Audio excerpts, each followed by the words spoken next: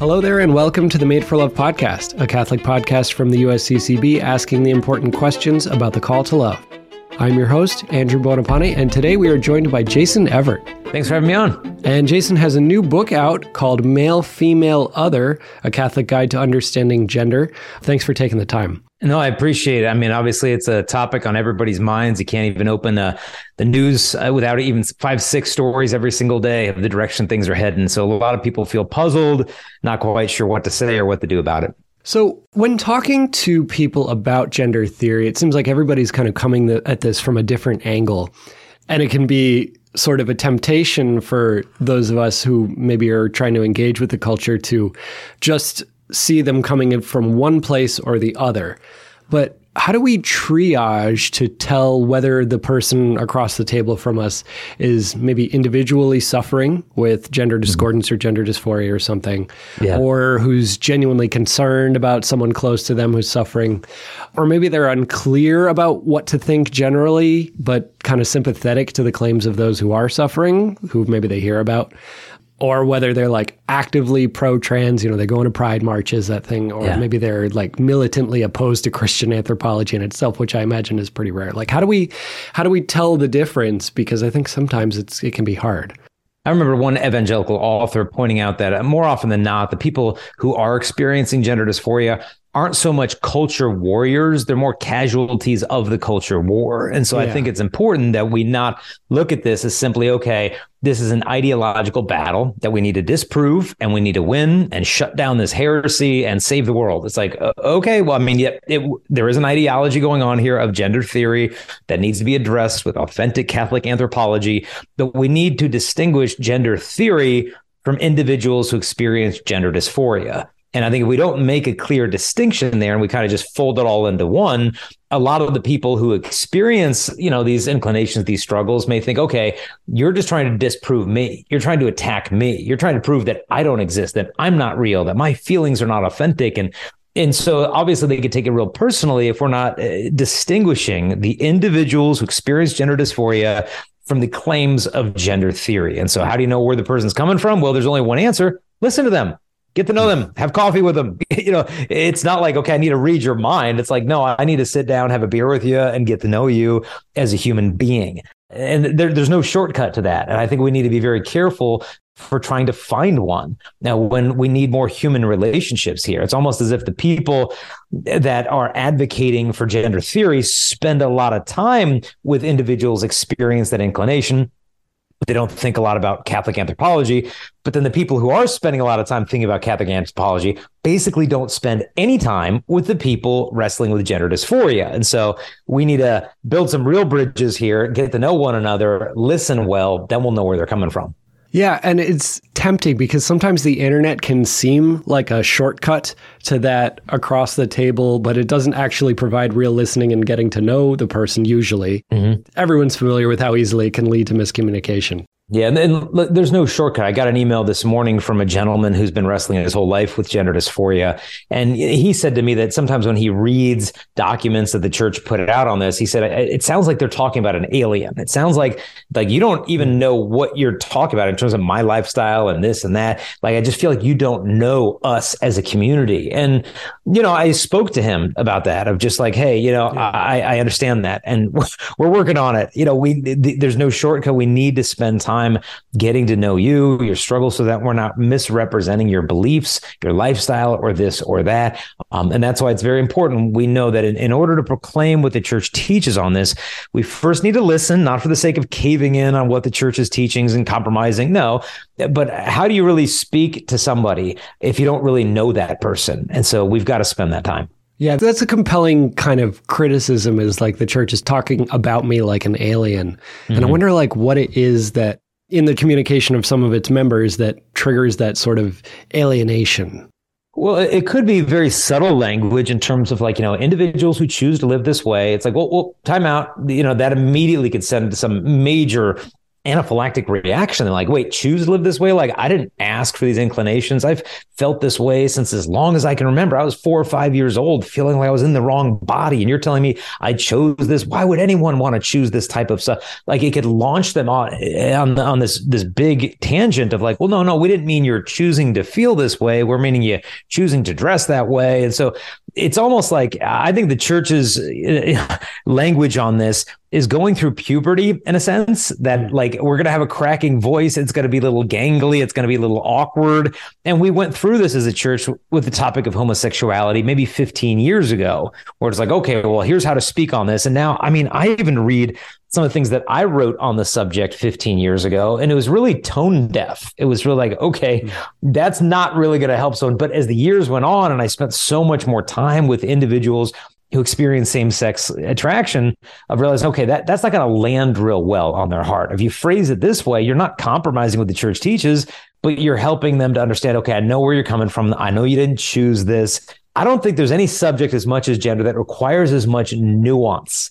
I can't even think of one in the church that requires as much nuance. It's a very mystifying terrain that we're walking into here, of like, well, what is this non-binary, gender fluid, trans woman?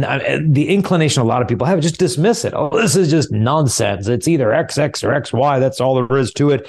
And they just want to dismiss the whole thing because it's hard to understand. But that just makes the person who perhaps identifies as trans feel invisible or attacked. Yeah, it seems like maybe part of the reason it's so difficult in such a nuanced conversation is because it's such an individualized thing. Everyone seems to experience it differently. And so the effort to kind of put them in a box, or even a box that's denoted by a certain, collection of initials, is lumping too much together and leaving out too much of the individual part of the individual story. Yeah, I remember watching it was a Facebook, like a group meeting. It was a group video meeting of a bunch of individuals in the trans community who had lost loved ones during the past year. That was kind of the theme of this get together. And they were all kind of sharing their stories on how hard it is and to lose their loved ones, how hard it is themselves to find gainful employment and this and that. And I was watching this hour-plus long discussion they were all having. And then at one point, the mood kind of lightened. And one of the guys there was like, you know what? He's like, I don't know if it's just me, but he said, all these new names and initials and titles and genders. He's like, I don't even understand half of them. Like, and he just started rattling off different names. And then they all started laughing together. Like, I don't understand it either. And I'm trans. And like, they just had this really funny bonding moment. It just made me like, okay, maybe I'm not the only one here who's having a hard time wrapping their mind around some of these concepts. And so even those within that community were puzzled by the multiplicity of preferred pronouns that are now coming out. It's like, okay, this is all new terrain. And so, but it's almost like learning a new language in the sense that if you fall in love with someone, they speak a different language, you probably want to get to know that language, not for the sake of perhaps making it your own native tongue, but for the sake of having a fruitful dialogue. Yeah. And if I had, me coming as just a guy coming into that meeting and saying the same sort of things that person was that you were referring to,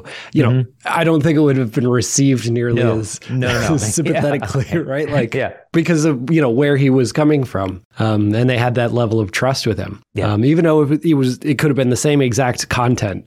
Yeah. So do you think that like triage is even the right mentality to have going in when, entering into one of these conversations? The phrase that I try to use when approaching the subject is listening to gender dysphoria with reverent curiosity.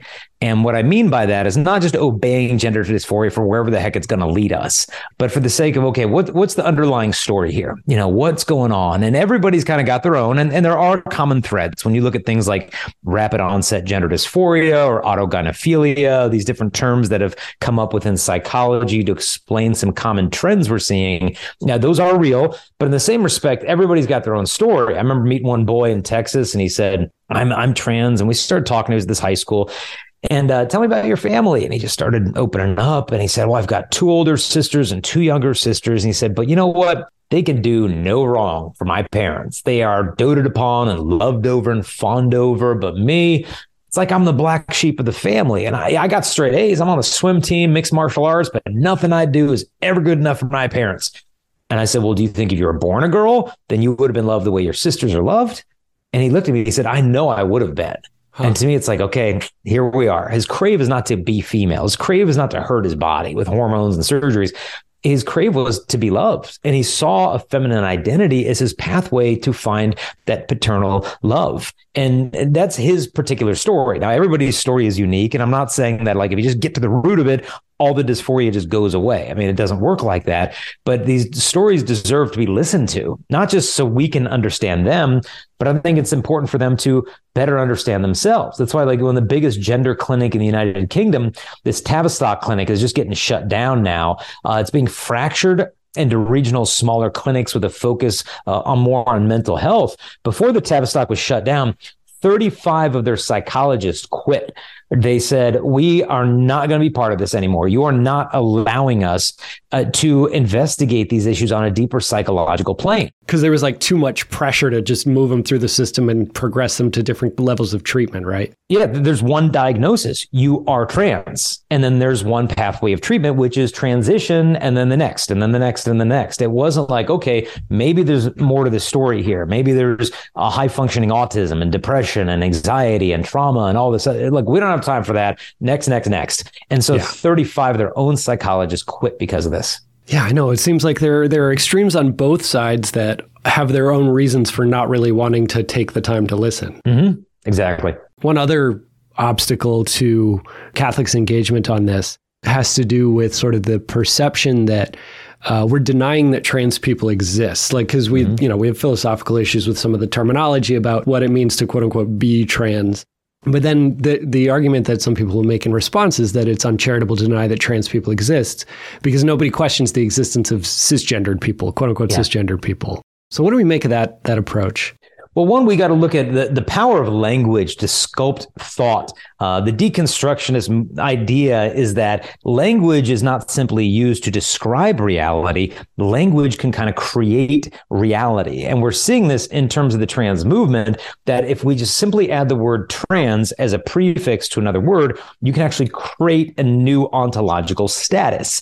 But when God speaks, things come into existence. When human beings speak, we make noise. This is like a really big difference. And it becomes more clear when you look at people that are identifying as transable or even transracial, trans age. And so to take the same argument, well, you don't deny the existence of cisracial people. Why would you deny the existence of transracial people? It's like, well, wait a minute. Okay, time out. This is where language is trying to sculpt reality of claiming that there can be transracial people, like that guy Ollie London, who's now, detransitioning, but he identified as Korean, and I think he had 23 reconstructive facial surgeries because he identified as transracial. Some people are identifying as trans age, and it's like, well, do you hate these people? Or are you trying to erase these people? It's like, well, no, I don't hate them. Well, then why won't you let them transition their age or their race? It's not about permission. This is about possibility. It's the fact that biology is not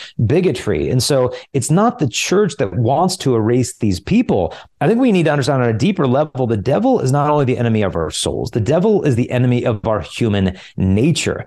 And so what God has joined together, he wants to rupture. So if God has joined a husband and wife, he wants divorce. God joins the body and the soul, he wants death. But if God has joined who you are as a person from your identity, and we can rupture that, the identity from the body, we can rupture that, then male doesn't really mean anything anymore, nor does man or father or priest or family.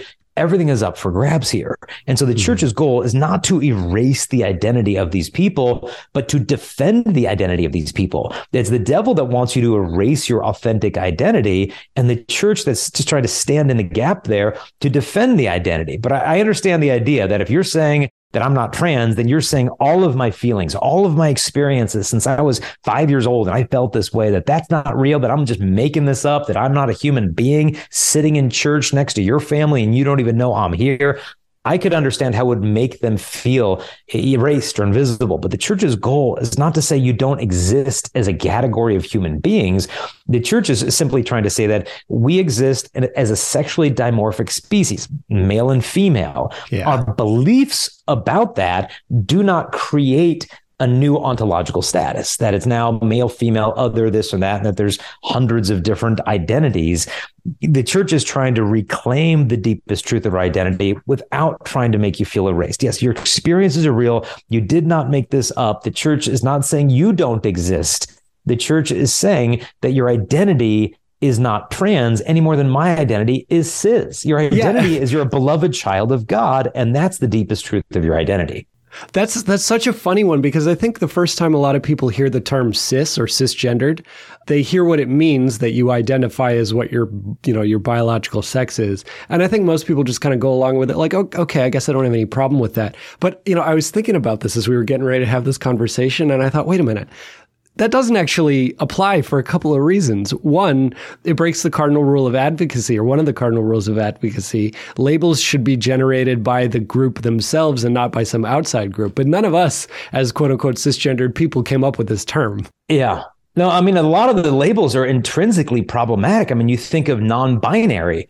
It's like, well, wait a minute, that's self-defeating in itself, because if you're non-binary, that means everybody is either binary or non-binary, which just creates another binary, making non-binary people binary. I mean, it's just like you start running in circles over this, and it's not to make light of a person who doesn't feel comfortable identifying as male or female, or finds himself somewhere in between or outside these identity categories. It's like, okay, this is obviously difficult language to walk through, because it's so easy to kind of step on a minefield, and it feels like you're blowing up. It's like, what did I say? The sensitivity that's required here is almost like treating a burn victim. Mm-hmm. That what you might think, well, that doesn't hurt. Well, touch that on someone who's, had a significant wound there, and it's like, whoa. The reason you see the anaphylactic reactions here is because a lot of these new labels of whether it be trans, non-binary, this or that, not only is the person's identity, it's also their community and it's their mission. And so by questioning that, to them, it feels like you're pulling everything away. You're pulling my identity, my community, my mission. You're stripping it all away from me. That's why you get these massive anaphylactic reactions when we feel like, no, I'm just trying to make a point here. So we've got to realize the sensitivity before we wade into some of these topics. We were talking about that a couple months ago with Mary Eberstadt, who talks about sort of eroding family connections, and that these kind of chosen communities are sort of filling the void there. And it doesn't have to be just in this case. People's like political affiliations left or right are taking the place of family connections too. So whatever that chosen circle is, when that's attacked, even if it's a completely level-headed criticism, it feels like an attack on who you are and your family, the people you care about most. Mm-hmm. And so the reaction is not necessarily going to be so discursive and linear and intellectual. Yeah. And it's interesting looking at some of the young adolescent females who are identifying, as non-binary or trans or whatever. The studies that have been done show that they tend to come from more upper to middle class, progressive, Caucasian families. And, you don't have a minority status there. But then all of a sudden, once they claim this, then all of a sudden they can claim minority status. All of a sudden they are the victimized minority. And it's like, well, wait a minute, you're upper middle class, you're Caucasian, you're this, you're that, you've got everything going for you. And now you've identified into a victimized minority. And it's Abigail Schreier wrote a terrific book called Irreversible Damage, where she takes a deep dive into the trends that we're seeing here on this rapid onset gender dysphoria, where these kids, for the most part, did not have a pre-existing history of childhood gender dysphoria. It kind of just sprouted out of the blue when they're 13, 14, 15, 16 years old, and they're in the community of friends at school, and one comes out as non-binary, the next one's trans. Before you know, there's 7 of them on campus wanting to transition. And for a lot of the parents, it's like, where the heck did this come from? Just out of left field. But as I had mentioned, everybody's story is unique. Some of them have had this experience since as early as they could remember. Other people, it's tied to more sexual attraction and fetishes. Other people, it has nothing to do with that. So that's why it really needs to be approached pastorally, I think, on a case-by-case basis. Be sure to tune in next time for episode 116, where Jason and I will finish our conversation about his book, Male, Female, Other, and the many issues that he's addressing in that book. In the meantime, you can check out chastity.com/gender for that book, along with a ton of other resources to help talk about these issues. And we are back to chat about Inside Out with Kara Bach. Kara, thanks for joining us again. Thanks for having me. Inside Out is a Pixar film from 2015, directed by Pete Docter and Ronnie Del Carmen. And we thought it might be a good idea to talk about this in advance of Pixar's new film, Elemental, which is going to be coming out soon. And it sort of seems like these movies, at least on the surface, seem kind of similar in terms of like the color palette, and like there's, neatly segmented classes of characters that are reflected in their outward appearance, right? But there's going to be like more to it, and it's going to be deeper than initially appears. At least that's the hope with Elemental. I don't know how that one's going to turn out.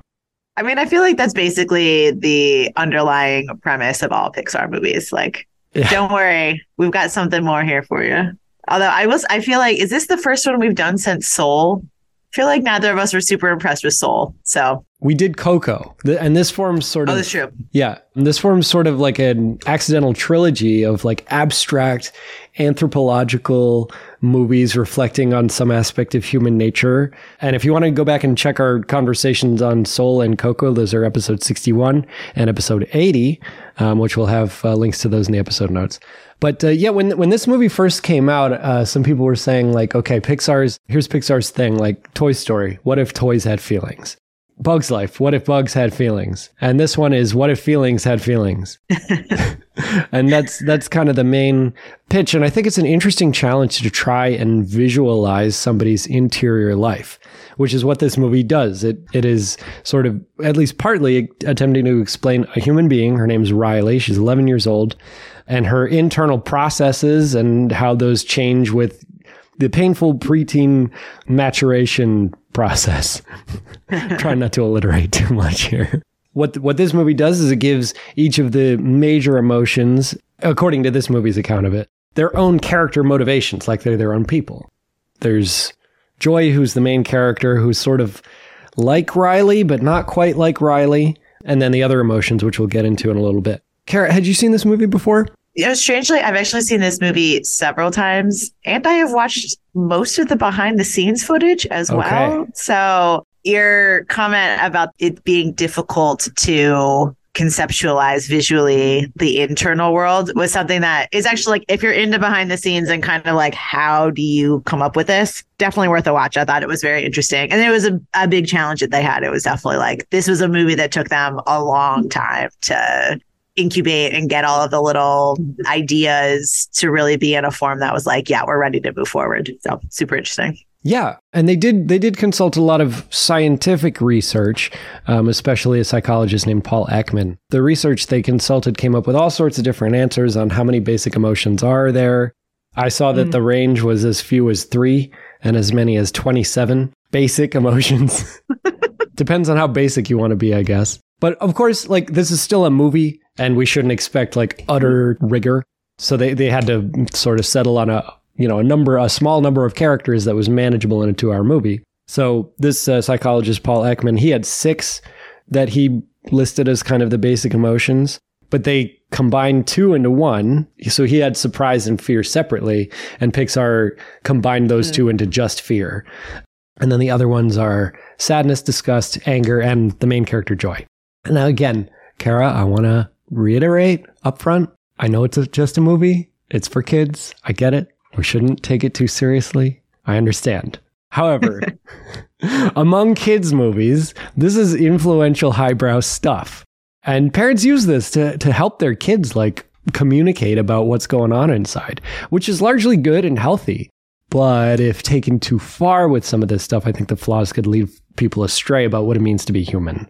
This is why I'm here today, Good Bread, for how many years have we been doing this podcast? At least 2, maybe almost 3. From the beginning, I was like, oh, Inside Out. Good Bread's like, I have thoughts about Inside Out. And I'm like, I need to hear these thoughts. And all you tell me is that it offends your Thomistic heart, and I need to know more. Okay, so I was talking a big game before, because this is only the second time I've seen this movie, and I am not as dead set against the message of this movie as I was the first time I saw it. I'm tired. More pro this time. All right. So lay it on me. I feel like there's a big caveat that at least needs to get out. All right. So Aquinas does write about the emotions quite a bit. His treatise on the passions in the Summa is like pretty substantial. Like one thing that makes the round that's pretty notable and doesn't sound like somebody writing in the 13th century is his remedies for sadness. Things like taking a bath is like a thing that he recommends for alleviating sadness. Not like, reading Bernard of Clairvaux or something. So, he's not like a cold, emotionless robot. He can be an extremely deep scholarly thinker and still engage with the world of emotions. And so for him, his account of the most basic emotions, the ones that all the other ones fall under, isn't too different from Ekman's account. Ekman had 6, Aquinas has 4. And Aquinas divides them in a different way, like for different reasons. So 2 have to do with the future, either the future expectation of a good being present, and we call that hope. In an emotional sense, this is distinct from the theological virtue of hope. And then there's, fear, which is the opposite of hope, expectation that a good will be absent or that an evil will be present. So that's 2. And then those are the future-oriented ones. And then the present-oriented ones are sadness, either a good is absent from me currently or an evil is present to me currently. Still joy, which is the good that is present to me. So 3 of Aquinas' 4 match the 5 that are in this movie. And I think it's funny. So we got, on Thomas's side, we got joy, sadness, fear, and hope. And on Pixar's side, we got joy, sadness, fear. And then instead of hope, we have disgust and anger, which is weird that Aquinas' version is more optimistic than the kids' movie. So, okay, although I do wonder, I don't know if this was in any like supplemental materials, but it felt like anger was just a comic relief more than anything, which I sort of wonder if that's like an intentional thing where it's like, maybe anger is not really one of these core emotions. I feel like I always learned growing up that like anger is a result of something else. Yeah. And it's not really like a core emotion of its own. Right. So I thought that was an interesting choice. And then it's like, it ends up being like not a real emotion. It ends up being this like, just sort of like an instigator for comedic effect. And I think some of that comes from the story requirements, like that, at one point in the movie, joy and sadness go off on their own quest. And then the other 3, fear, disgust, and anger, are kind of stuck in headquarters trying to figure out how to run the show in the absence of joy. And by run the show, I mean operate the controls of Riley's personality inside. And they're supposed to be kind of hapless, right? Because if they could solve the problem the way hope might be more constructive in that sense. They need to not be able to solve the problem so that joy and sadness can figure out how to solve it. So I think that makes sense. And for Aquinas, you're absolutely right. Like anger for him is kind of a role player that shows up when needed to overcome some obstacle or to attempt to overcome some obstacle.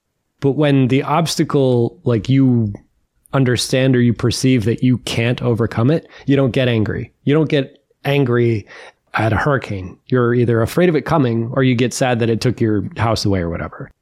Right? But you don't really get angry at it because what are you going to do? There's no agency involved or like possibility of change. Yeah. So for him, anger is always, in between 2 more important, bigger emotions. Interesting. Stemming from one that sort of gets the ball rolling interiorly and it winds up at another one, either joy or sadness, really. Yeah, that's a bit about the basic emotional breakdown, which I remember being worse than it actually was, or I remember objecting to it more when I first saw it. I don't think it's a big deal. I think it's an okay breakdown. I understand why hope can't be a major role player as a character who is like as helpful as joy and sadness are. Yeah. Well, it's also kind of, it can feel one note in terms of characters in this particular world, right? It's like, how do you distinguish between joy and hope and like present and future? And we'll give them a pass. We're cutting them some slack on that one. Good for them. Like Pixar is saying to kids, let's help you understand what's going on inside by imagining little characters who are responsible for different facets of your personality. Because like part of the experience of being a kid, and Kara, you know this way better than me, having an 18-month-old, you kind of feel like you're at the mercy of forces inside yourself that you can't really control. I feel like, frankly, as an adult, there are times when like I feel like I have been able to identify within myself the times where I'm like, oh, I have just learned how to manage this. But like, there's still times where I'm like, yeah, I'm not happy that I didn't get that food that I wanted right now because I'm really in the mood for it. And it's like, yeah, like deep inside, I have some 2-year-old tantrums that want to break out, but it's like I have, a prefrontal cortex that allows me to think my way through. Like, it is completely illogical to be that upset about like something really inconsequential just because I'm in a bad mood this morning. To that point, I think that's actually one of the things I really appreciated about this movie is just that it felt like it was written by people who have kids in a way where it's like, yeah, as an adult, you'd be like, yeah, Riley, really awful decision making here, champ. That was real wild. But for an 11-year-old who is, essentially going through like a big upheaval and just like experiencing a lot of emotions, I thought it was like a very true journey to like just the impulse and the things that she was kind of dealing with. Yeah. Although I can't quite remember. I watched this a little bit ago, but what was your impression? I guess I don't really remember her like turning around being a case of like the intellect sort of taking over. It felt like that was also emotional, and I feel like that was kind of the one piece where I was like, this doesn't really like that's not how we. Like it's putting an overemphasis on the pure emotional part, and there's just like no rational portion to this. Even though she's 11, like she does have a rational soul, and she does have some ability to control it. Like she's not 2. Yes. Thank you. That is one of my big beefs that I still have with this movie, which is the only drivers inside Riley's personality are emotions, period. And like biological forces that seem to just happen where it's like, this is the way the brain works. You're like, okay. That's another beef I have. So you're going through 2. Yeah.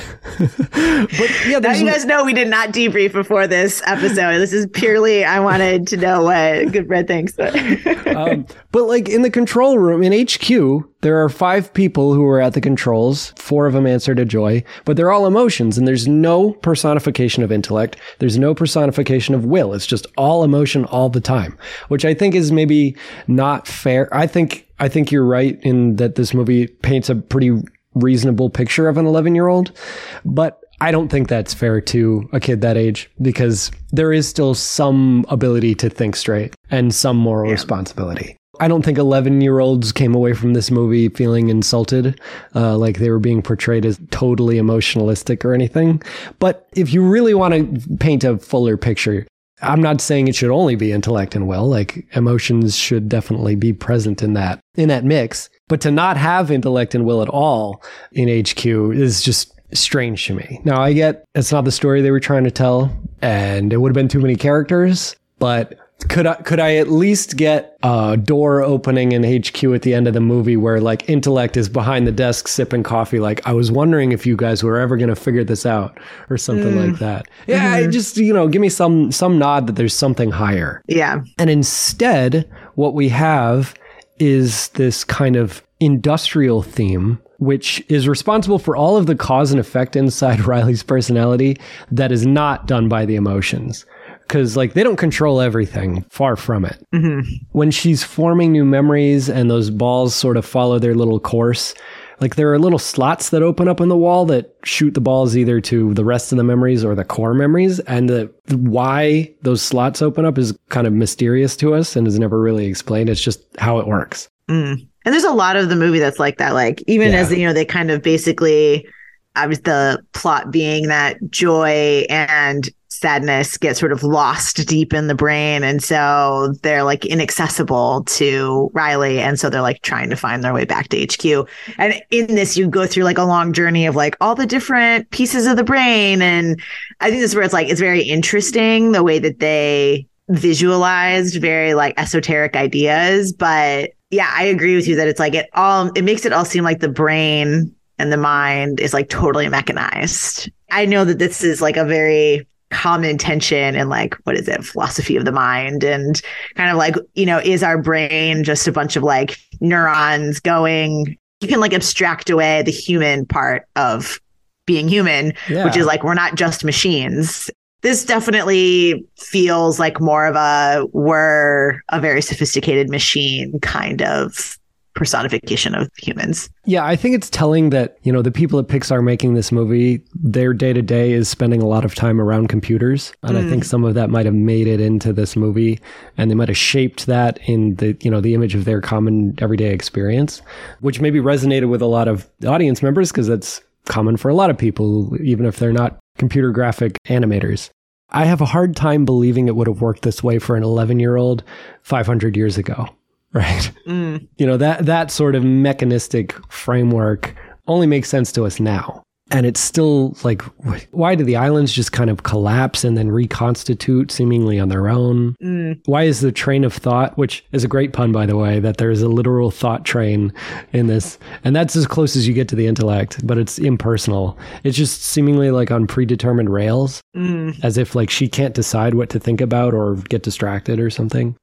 I have an idea, not fully fleshed out. But if the whole dynamic had been rendered more like naturalistically, and this goes back to some of the human ecology stuff that we talked about in some other episodes, where instead of like an industrial theme, like the memories are these little marbles rolling around machinery, if each memory or each moment in a memory was like a blade of grass that sprouts up when a new memory is formed, and you look really closely at the blade of grass and you see the little memory replaying like you see with the marble, and it's whatever color. And you zoom out and you have a vaguer sense of that kind of longer period of time. You could see the whole field in the background, but you don't, when I ask you to remember your childhood, you don't remember every 5-minute section of your childhood, right? You have to zoom in on something that is more concrete. So if I ask you, like, what was the mascot of your high school, for instance? We were the Grozio Red Devils. It's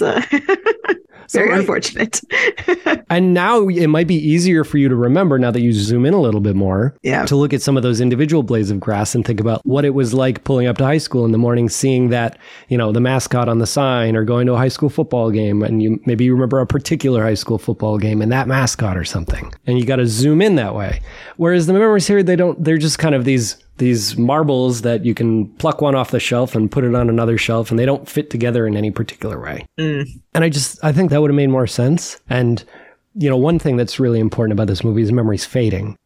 Some things get forgotten. They get moved to long-term memory and then they fade away. I think that works pretty well here. But if grass or if plants don't get watered, you kind of have an idea of what happens to them. They fade away, like memories. So if our natural surroundings were kind of mirrored interiorly, I think that might have worked better. And the cause and effect might have made more sense to audience members, so that you had an idea of what to expect, what not to expect, that kind of thing. It would have worked for the personality islands too, because you would have had earthquake fault lines opening up instead of these kind of carnival lands that just kind of stand on their own. Yeah. That's my rough idea of what it could have been like.